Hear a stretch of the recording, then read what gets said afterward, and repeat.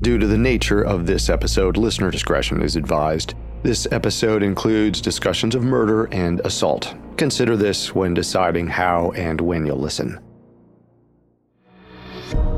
Picture a man in disguise. A glamorous globetrotter. A polyglot. He enjoys the occasional cocktail, has a dozen foreign girlfriends, and his boss answers to a single letter. They call him the Ace of Spies. He's Riley. Sidney Riley. Though if you were imagining James Bond, you aren't completely wrong. Riley's real-life adventures inspired Ian Fleming's books and might have influenced the latest Indiana Jones movie. Riley's story is a window into a secretive world operating under our noses. A world of confirmed government cover-ups. The world of espionage. I'm Carter Roy, and this is Conspiracy Theories, a Spotify podcast. You can find us here every Wednesday, and be sure to check us out on Instagram at The Conspiracy Pod. Stay with us.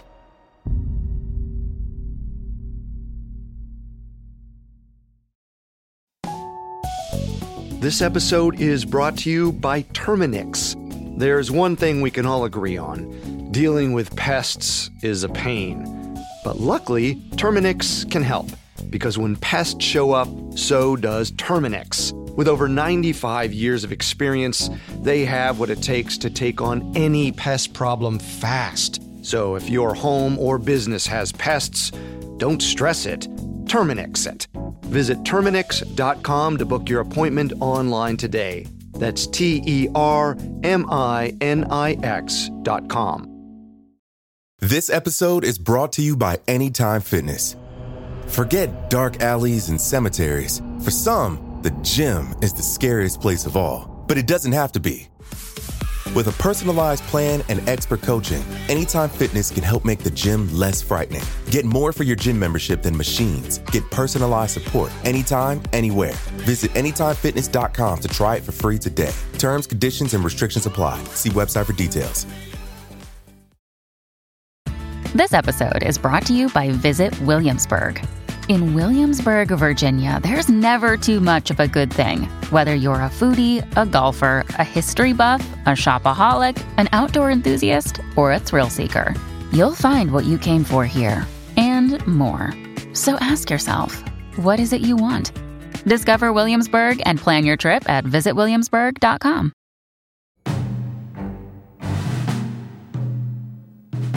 True to his future as a spy, there are many conflicting versions of Riley's early life. It's nearly impossible to settle on a true version of events.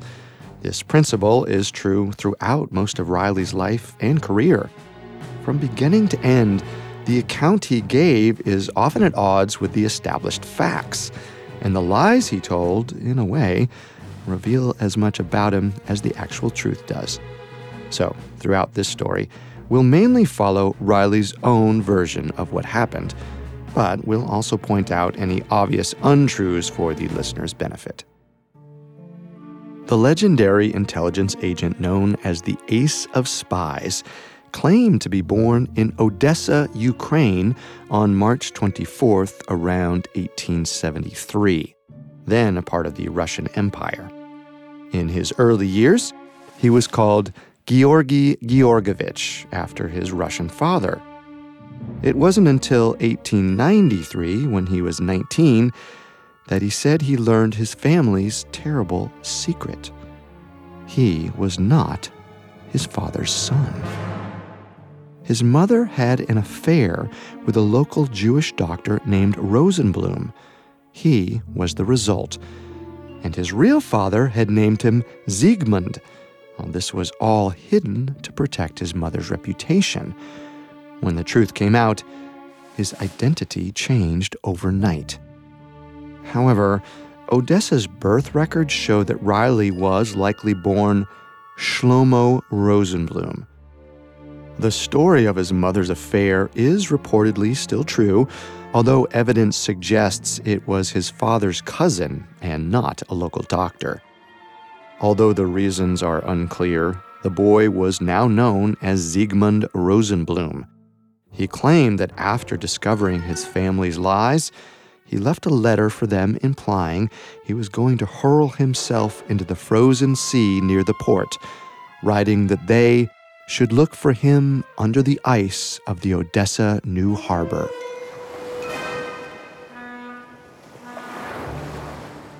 However, Siegmund had no intention of killing himself.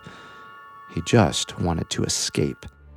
He said he did go to the harbor, but instead of suicide, he stowed away on a British merchant ship bound for South America and quickly disappeared into the vast plantation lands of the Amazon, the perfect place to lose himself and find a new identity.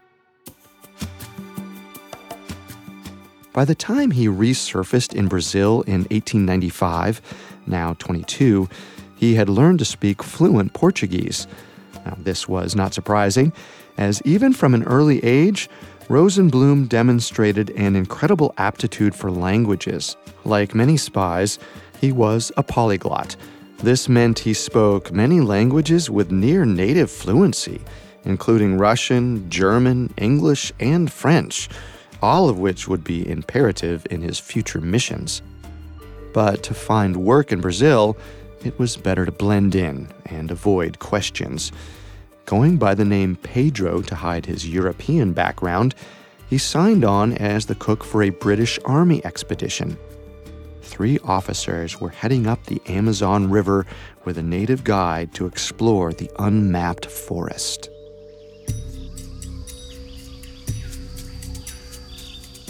According to Rosenblum, the expedition was ill-fated from the start. The British explorers knew little of the native tribes or languages, had no exposure to the native diseases, and were poorly equipped for the heat and humidity. All 3 of them soon came down with fever. Then, the voyage became even more treacherous. One night, while the expedition party slept, Siegmund awoke to the sound of rustling leaves and approaching footsteps. He got up from his tent to investigate and saw shadows moving in on their encampment. It was an attack. Siegmund launched into action. He grabbed one of the officers' revolvers and, with the help of gunfire, drove the hostile natives back into the dark trees, revealing another of his many talents. He was an expert marksman. And when the chaos subsided, the guide was nowhere to be seen. His betrayal was clear. He had hatched a plot with one of the local tribes to kill the Brits while they slept, then steal their weapons and supplies. It was only Rosenblum's keen hearing and quick action that had saved their lives.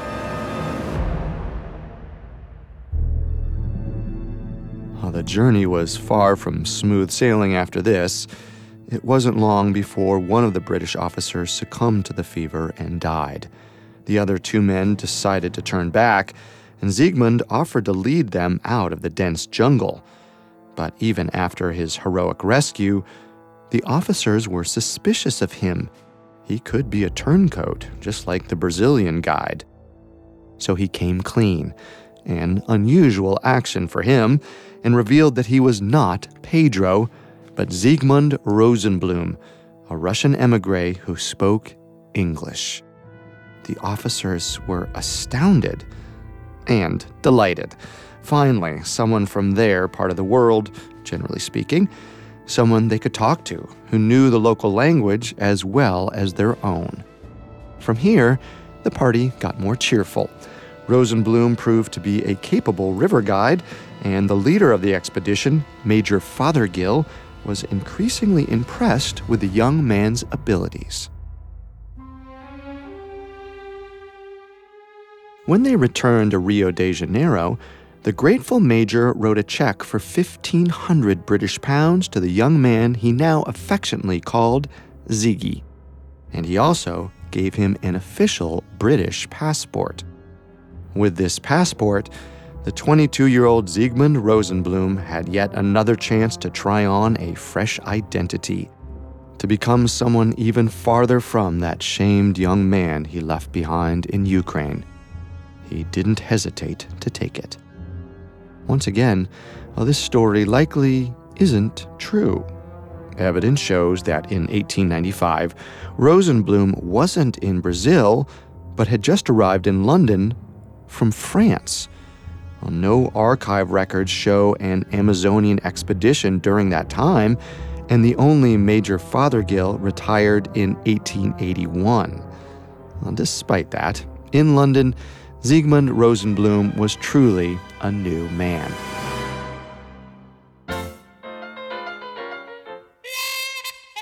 With money burning a hole in his pocket, he bought a new wardrobe of lavish suits and tailored shirts. He went to the gambling tables at high-end hotels, and he was always with a beautiful woman. However, this freewheeling lifestyle quickly depleted his funds and made him few real friends. By the end of the year, Siegmund was almost out of cash and had no one to turn to but Major Fothergill. The Major supposedly proposed a solution to the young man's predicament. He mentioned that he had connections with the British Secret Service and suggested that Siegmund might return to Russia on behalf of the intelligence agency. Siegmund, however, refused. The prospect of returning to his homeland, where he had supposedly lost his honor and his family, was too painful for him. Instead, he ignored his problems. He stayed in England and allegedly began a passionate affair with a writer named Ethel Lillian Voynich. She was several years older than him, and she was making her name in the British literary scene. However, their relationship would not survive their Italian vacation. While in Italy, Siegmund discovered another love that would drive him for the rest of his life: the study of Napoleon.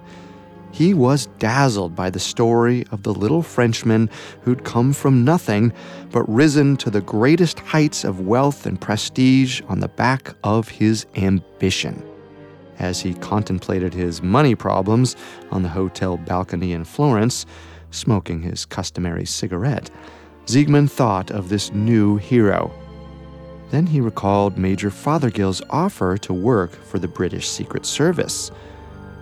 Perhaps the Secret Service was his path to glory, to wealth and prestige, even if it meant returning to Russia. By the time he'd finished the cigarette, Siegmund had made a decision.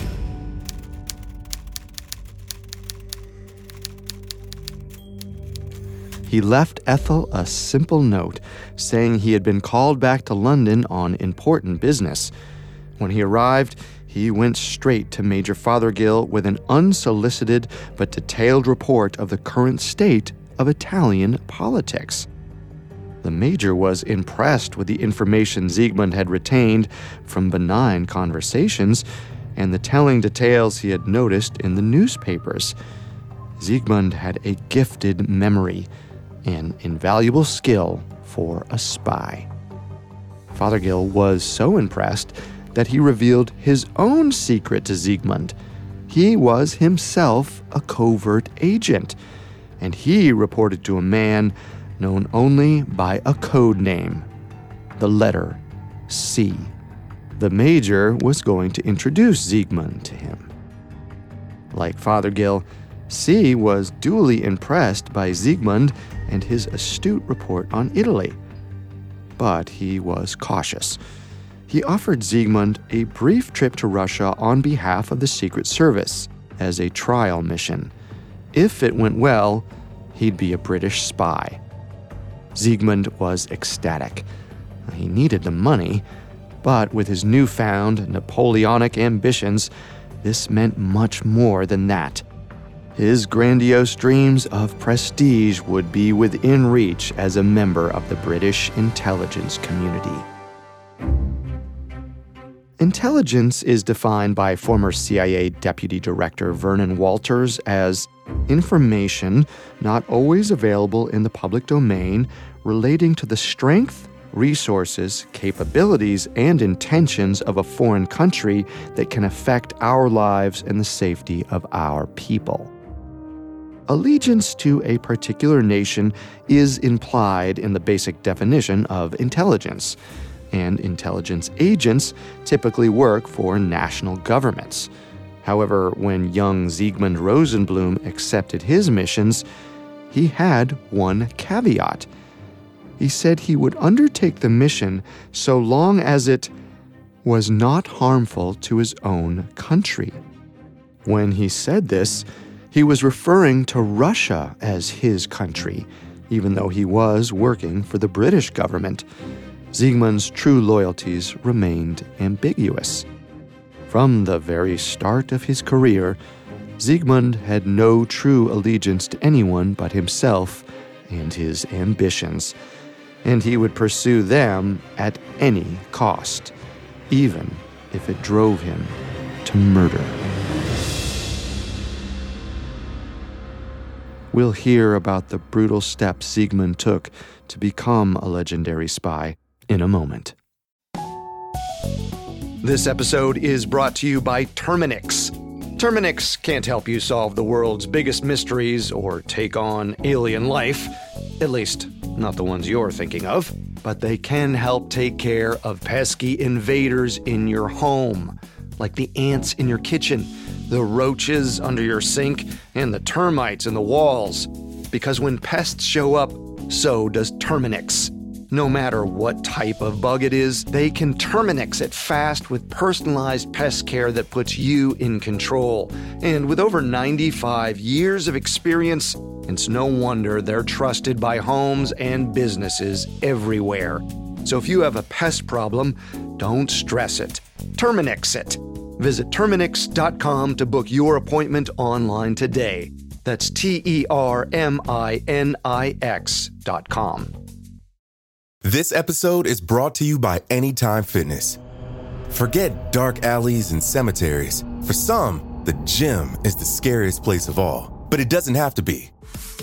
With a personalized plan and expert coaching, Anytime Fitness can help make the gym less frightening. Get more for your gym membership than machines. Get personalized support anytime, anywhere.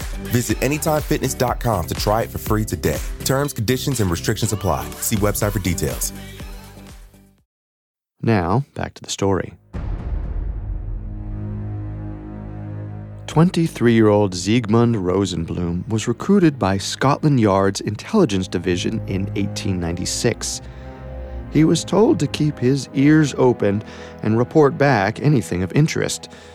But this assignment indicated to Zygmunt that spy work didn't quite pay the salary he was hoping for. And in order to jumpstart the fabulous career he was already envisioning for himself, he'd need to come up with another source of income. A woman he met while on assignment in St. Petersburg seemed to provide him with the perfect solution. 23-year-old Margaret Thomas was a gorgeous Irish woman with deep red hair and penchants for adventure and drinking. And she was putty in Zygmunt's hands. She immediately became his mistress. However, she was married and touring Europe with her 62-year-old husband, Reverend Hugh Thomas, a minister from Wales. This was unfortunate, but it did not stop Zygmunt. He'd just have to devote a bit of time to this side project before heading back to sea in London for a new mission. Zygmunt offered to accompany Margaret and Hugh on their trip across Europe. The old minister never noticed that young Rosenblum's room was always directly across from the one he shared with his wife. After the trip, Zygmunt and Hugh Thomas met regularly. The Reverend was afflicted with Bright's disease, a chronic inflammation of the kidneys, and Zygmunt claimed to have a miracle cure. But it never seemed to work. In fact, the Reverend's health only seemed to get worse. On March 4th, 1898, the old minister wrote out a will leaving all of his estate to Margaret, and on March 13th, he died in a hotel on the British coast. There was no investigation into Hugh's death. Margaret insisted on an immediate burial. 5 months later, on August 22nd, 1898, Siegmund and Margaret were married. On the official marriage license, Siegmund wrote his name as Siegmund Georgevich Rosenblum. He was 24 years old. It was the last time he would use that name. After the wedding, Siegmund embraced a new identity as Margaret's husband, Sidney. He took the name Riley as his own surname. The couple lived large on her inheritance, moving into a swanky new apartment in London. Their clothes were elegant. Their liquor was nothing but the best. And a glamorous career of espionage was right on the horizon. In the summer of 1899, Sidney returned to the intelligence chief's office. C was surprised to see him. Sidney explained his reappearance. He was ready to officially join the ranks of British intelligence in a permanent capacity. He had been gathering funds and a proper background. While Sidney had considered the pay of an agent to be simply too little to undertake intelligence work successfully, he now had plenty of money to spare. C was impressed and reassured of Sidney's commitment to a life in England over Russia. The chief spymaster agreed to employ him. He was now officially Sidney Riley, agent of the British Secret Service.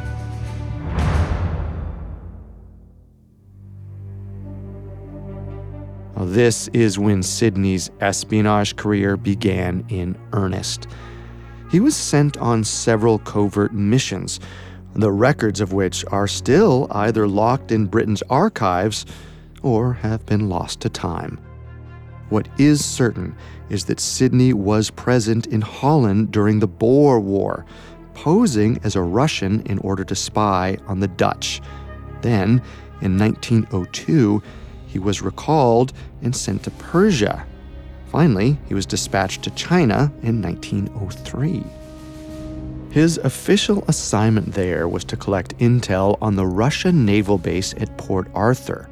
But Sidney's own mission was to expand his network of business contacts. After all, he needn't just serve the Brits, and the political climate made a bit of light double-dealing so easy. When Sidney arrived in China in 1903, relations between Russia and Japan were taking a turn for the worse, and Sidney, instead of taking sides, developed relationships with both Russian military officials and Japanese naval attachés. Then, all while providing intelligence on the burgeoning conflict to the British, he also sold information to both the Russians and the Japanese. When Sidney got his hands on some of the security plans for the expanding Russian base, he spread them under a pane of glass and took photographs. Then, he returned the plans without the Russians ever knowing they were gone, and sold the copies to the Japanese. Then, after Sidney invested in a logging company, he discovered information about Japanese railways and timber supplies. A perfect sale for the Russians. By the time war broke out between Russia and Japan in 1904, Sidney had plenty of money. But he was lacking excitement. The glamour of selling intel to both the Russians and the Japanese was wearing off. His actual mission for Britain was tedious, little more than writing reports. His marriage was deteriorating, thanks to Margaret's worsening alcoholism. This was a far cry from the life of Napoleon. It was time, once again, to take up his oldest habit, running away. He escaped from his problems in Port Arthur by disappearing into the obscurity of rural China for several years. His time in the Chinese countryside remains a mystery, but he clearly didn't find Napoleonic glamour there either. Sidney returned to London in 1909 at age 35. By then, Margaret was long gone. She had taken all the money out of their joint bank account and disappeared. But Sidney was neither surprised nor saddened by the end of his marriage. He was mainly irritated with Margaret for leaving him destitute. This meant he'd have to start working again. After more than 5 years away, Sidney returned to C's office at British Intelligence. As he sat across from the spy master's large mahogany desk, Sidney only gave vague answers to questions about his whereabouts and an airy apology for his extended leave. C was annoyed by this evasive attitude, but it was, after all, appropriate for a spy. Sidney was still a talented operative when he wasn't falling off the grid, so C gave him another assignment, an assignment that had already cost one agent his life. Under the direction of Kaiser Wilhelm II, the German military was expanding at a breakneck pace, building new armament factories as quickly as possible. Britain believed the Kaiser was preparing for war. C explained that they had placed an agent inside one of the German factories called the Krupp Works. The agent had only just begun to send back reports when he vanished without a trace. C believed the Germans had discovered the spy and killed him. Now, they needed a replacement. Sidney, despite the danger, was game. To prepare for the mission, he worked for a few weeks in a British welding factory. There, he developed a competent set of trade skills to back up his new legend. A legend is defined by the International Spy Museum as a spy's claimed background or biography, usually supported by documents and memorized details. It is essentially a false identity adopted to give a spy credibility in a new environment. Sidney's specialty. This time, Sidney created the legend of Karl Hahn, a German-speaking Russian from the city of Reval, or modern-day Tallinn in Estonia. Hahn's background included employment as a welder in the massive shipyards of St. Petersburg. As Karl Hahn, he had little trouble getting a job as a welder in Krupp's growing factory in Essen, Germany. And Sidney actually did the job, working long, difficult hours on the plant assembly line for several months in 1909. But he was simultaneously taking notes for his other job. He noticed that the arms factory had added several new workshops and had plans for more. These notes, however, were not enough. He needed copies of the plans to send to London. Getting the blueprints and production schedules would not be easy, as leaving his station on the assembly line would quickly arouse suspicion. But Sidney came up with a solution. He would volunteer for the factory's fire brigade. The fire crew worked night shifts and patrolled the entire plant. Sidney used the freedom of this new role to begin making nightly visits to the factory office, lockpick and flashlight in hand. But he was faced with another problem. He couldn't take the plans out of the office without raising an alarm, and he couldn't take photographs in the dark. At first, he tried tracing the plans on thin paper, but the process took far too long. Then he had an idea. He convinced the fire brigade chief that they needed a complete set of plans for the factory to indicate where all the fire extinguishers and hydrants were located. All the blueprints were copied and moved into the fire chief's office, where Sidney could easily consult them and memorize each page one by one. However, his frequent visits to inspect the plans brought questions. Pretty soon, Sidney had to back off.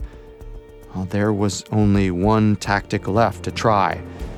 He would simply steal the blueprints and disappear. It was easier said than done. Once he stole the plans, all of Germany would be looking for him. He would have to get out fast. So he reached out to London for help. Sidney bought a train ticket to the city of Dortmund, where C had a contact waiting with a new passport, clothes, and money. Then, it was time for action. After everyone had gone home for the night, Sidney slipped his lockpicks into his pocket and clicked on his flashlight. He approached the fire chief's office and snuck inside, expecting to be in and out within minutes. But the chief was still there. Sidney quickly adapted. He leapt forward and wrapped his arm around the fire chief's throat, strangling him until he felt the man go limp. Sidney dropped him, grabbed the stack of critical blueprints, and began tearing them into quarters. He stuffed each quarter into a separate envelope he had smuggled in under his coveralls. Each one was addressed to a separate contact in London, Paris, Brussels, and Rotterdam. This way, even if one set of the plans were lost in transit, the other 3 parts would still arrive. Sidney stuffed the full envelopes back under his dirty coveralls and made his way to the Essen train station, dropping the envelopes in a mailbox before he boarded the train for Dortmund. The next day, wearing a new suit and carrying a leather briefcase with a crisp British passport, Sidney boarded a train for Paris. He had escaped. While this story was heavily embellished by Sidney, he returned to London in 1911 triumphant. But C wasn't interested in celebrations. He was eager to send his most valuable agent back into the field. Within weeks, Sidney was on his way to St. Petersburg to gather intel about Russia's efforts to rebuild its navy. Adopting the legend of wealthy businessman Solomon Gerasimovich, it didn't take Sidney long to strike up friendships with several high-level Navy officers, boozing and dining with them regularly. His mission was long-term and would rely on these relationships all the way. Their small talk helped him fill in the contours of Russia's current situation. After the war with Japan, the Tsar had ordered his armada to be rebuilt, even bigger than before. It was a massive task that Russian shipyards couldn't possibly handle on their own. So the contracts were being sent to German shipbuilders Blohm & Voss. Due to his fluency in Russian and German, as well as his now extensive list of Russian naval contacts, Sidney was able to earn a management position in the German company's office in St. Petersburg. As a manager, Sidney now had access to all of the communications and construction plans moving between Russian naval offices and the German factories. Then, Sidney requested access to the blueprints for German ships, too. The German owners were suspicious of his sudden interest in their ship designs, but Sidney knew how well ego and vanity could be used to persuade potential assets. He spun a clever story about comparing the lackluster Russian designs with cutting-edge German ships. The delighted German owners gave their full cooperation. Thus, Sidney was privy to the technological developments of both the Russian and German navies during the buildup to war over the next 3 years. And a war was indeed coming. By early 1914, political stability on the continent was crumbling. In June, a Bosnian assassin killed an archduke of the Austro-Hungarian Empire. On August 1, 1914, war was declared in retaliation. The two largest military forces in Europe were now fighting each other. And Sidney Riley was caught right in the middle of it. We'll hear about Sidney's escape from Russia in a moment. Now back to the story. In the autumn of 1914, the European continent descended into the First World War.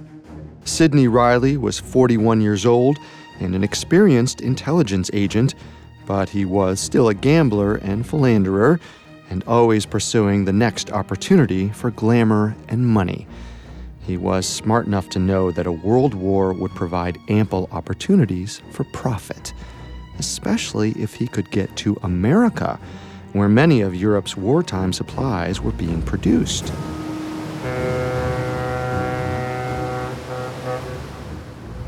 On December 26, 1914, Sidney boarded a ship bound for the United States. He spent most of the war in New York City, organizing supply contracts via his Russian and British military contacts, and taking hefty commissions for himself. Like Napoleon, Sidney's only loyalty was to his own ambition. But something drew him back to the secretive life of a spy.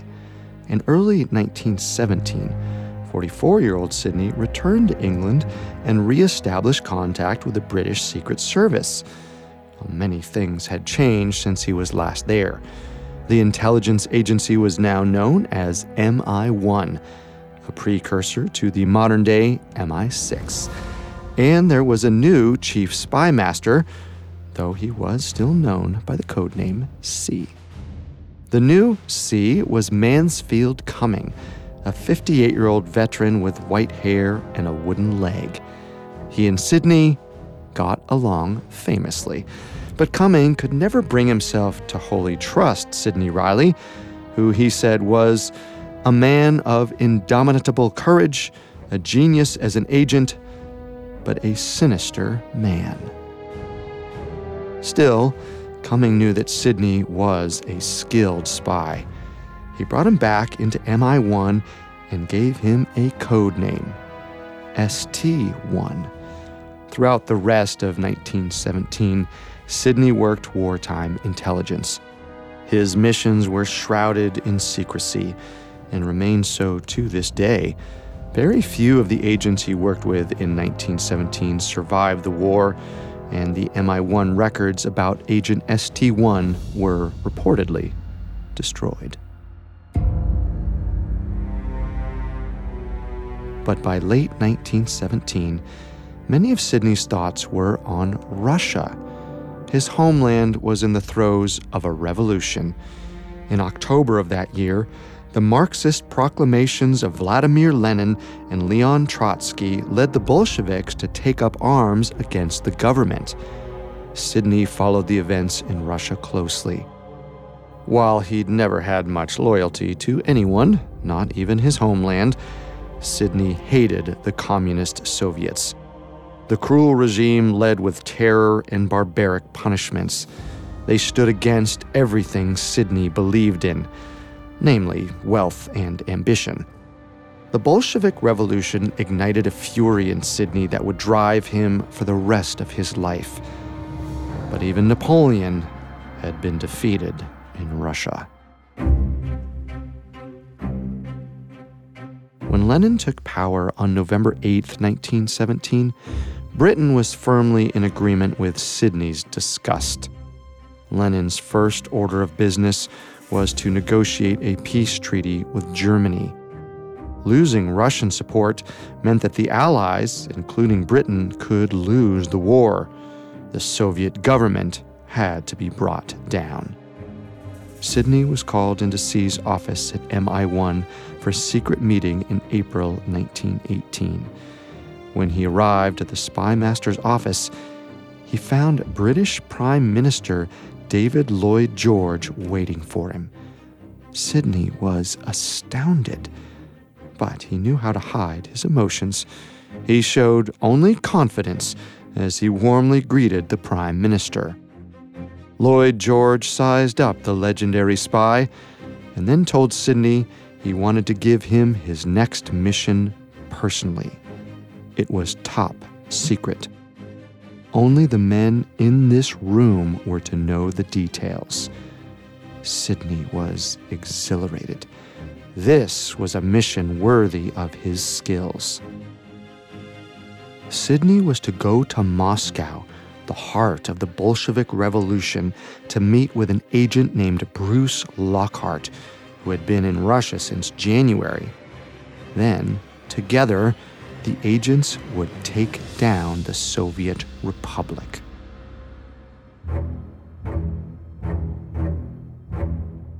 The mission, however, went awry from the start. Sidney's assignment was kept in such secrecy by MI1 that upon his arrival at the Soviet port of Murmansk, he was arrested by British forces stationed there for having a forged British passport. Sidney was irritated and insulted. He understood secrecy, but this was ridiculous. He had to somehow prove his identity without exposing his mission. Luckily, he had the perfect piece of evidence. A coded message written in microscopic letters and hidden under the cork of an aspirin bottle in his luggage. The message, written in a specific MI1 code, was addressed to Lockhart at the embassy. When his captors recognized the high-level name and code, Sidney was released with no further questions. He made it to Moscow on May 7, 1918, but that wasn't the only location he had to worry about. The Bolshevik government was also operating in Petrograd, the Soviet name for St. Petersburg. Sidney realized he would need safe houses in both cities. Well, this made him nervous. Moving between the cities meant more checkpoints, more lies to remember, more bribes he would need to pay. Plus, he needed to hide his trips back and forth. But, as usual, Sidney delighted himself with his own cleverness. He would be a different man in each city.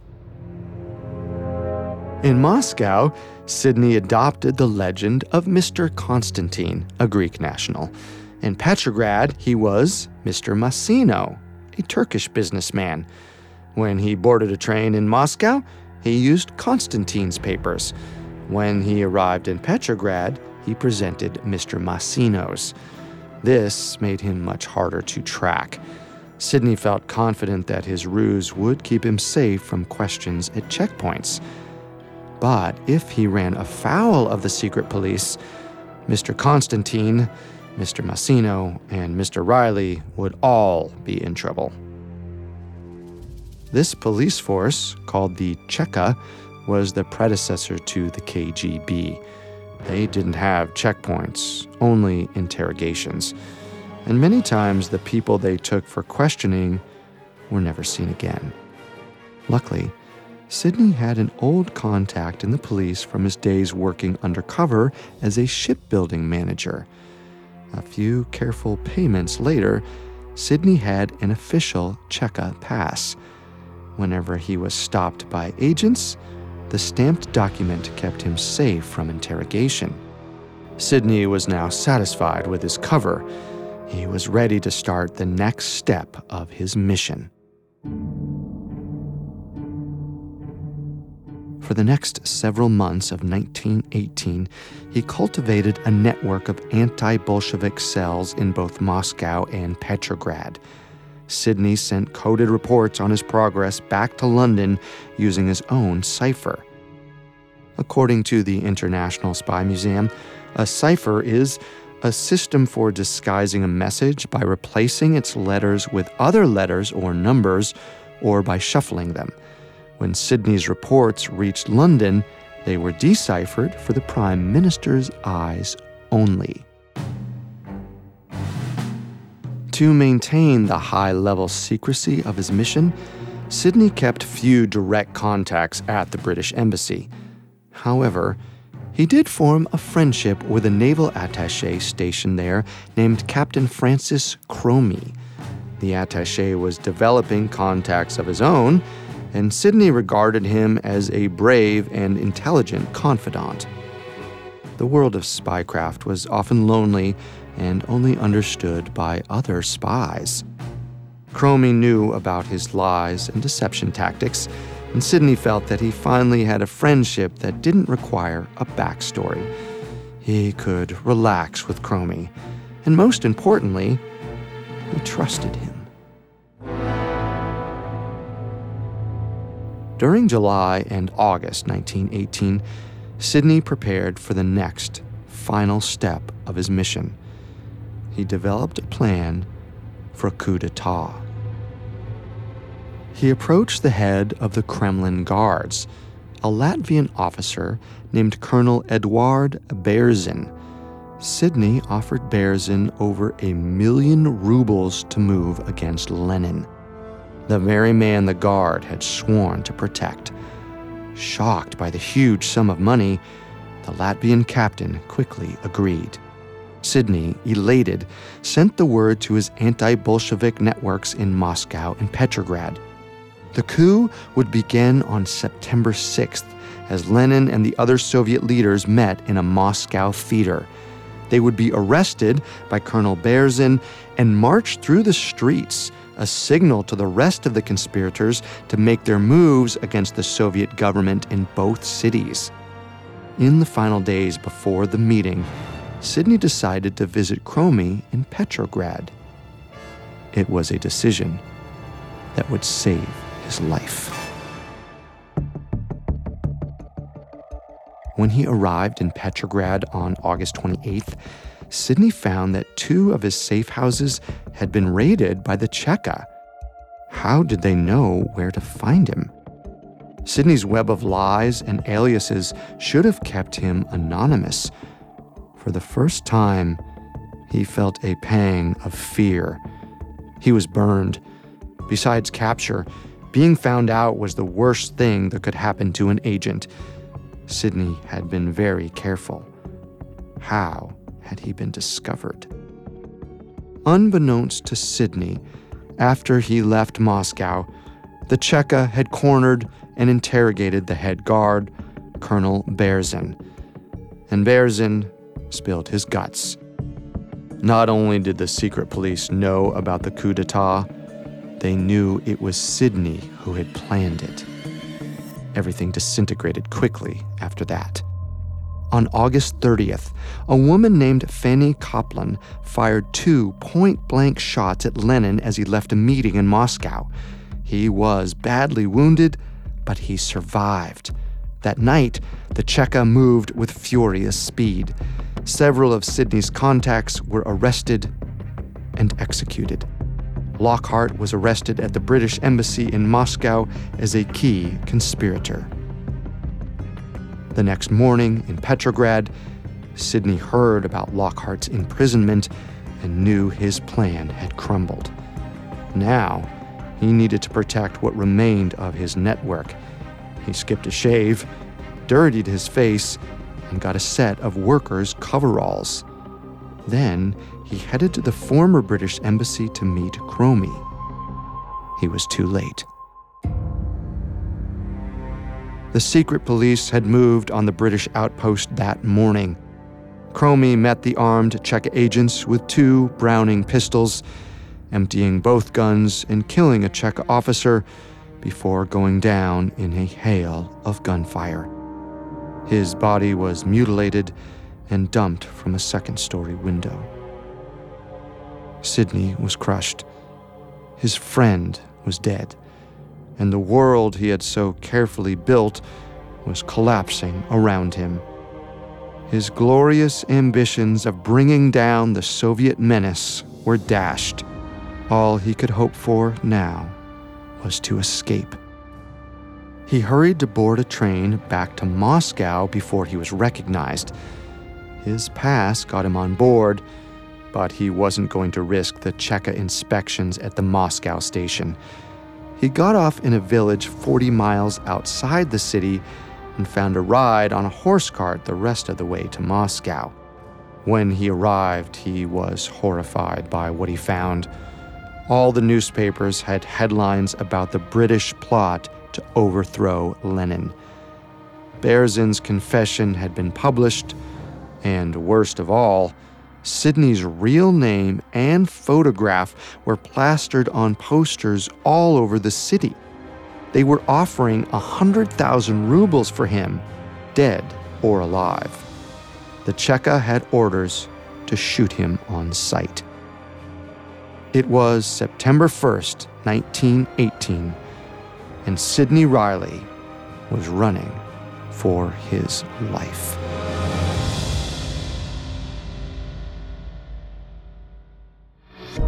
Thank you for listening to Conspiracy Theories, a Spotify podcast. We'll be back next week with the rest of the story of Sidney Riley. Be sure to check us out on Instagram at The Conspiracy Pod. For more information on Sidney Riley, amongst the many sources we used, we found Britain's Master Spy, The Adventures of Sidney Riley, a narrative written by himself, edited and completed by his wife, by Sidney Riley and Pepita Bobadilla, extremely helpful to our research. Until next time, remember, the truth isn't always the best story, and the official story isn't always the truth.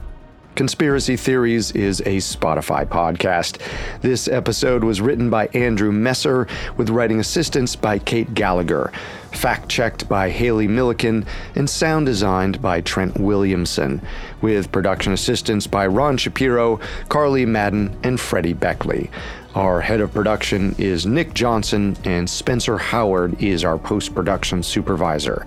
I'm your host, Carter Roy.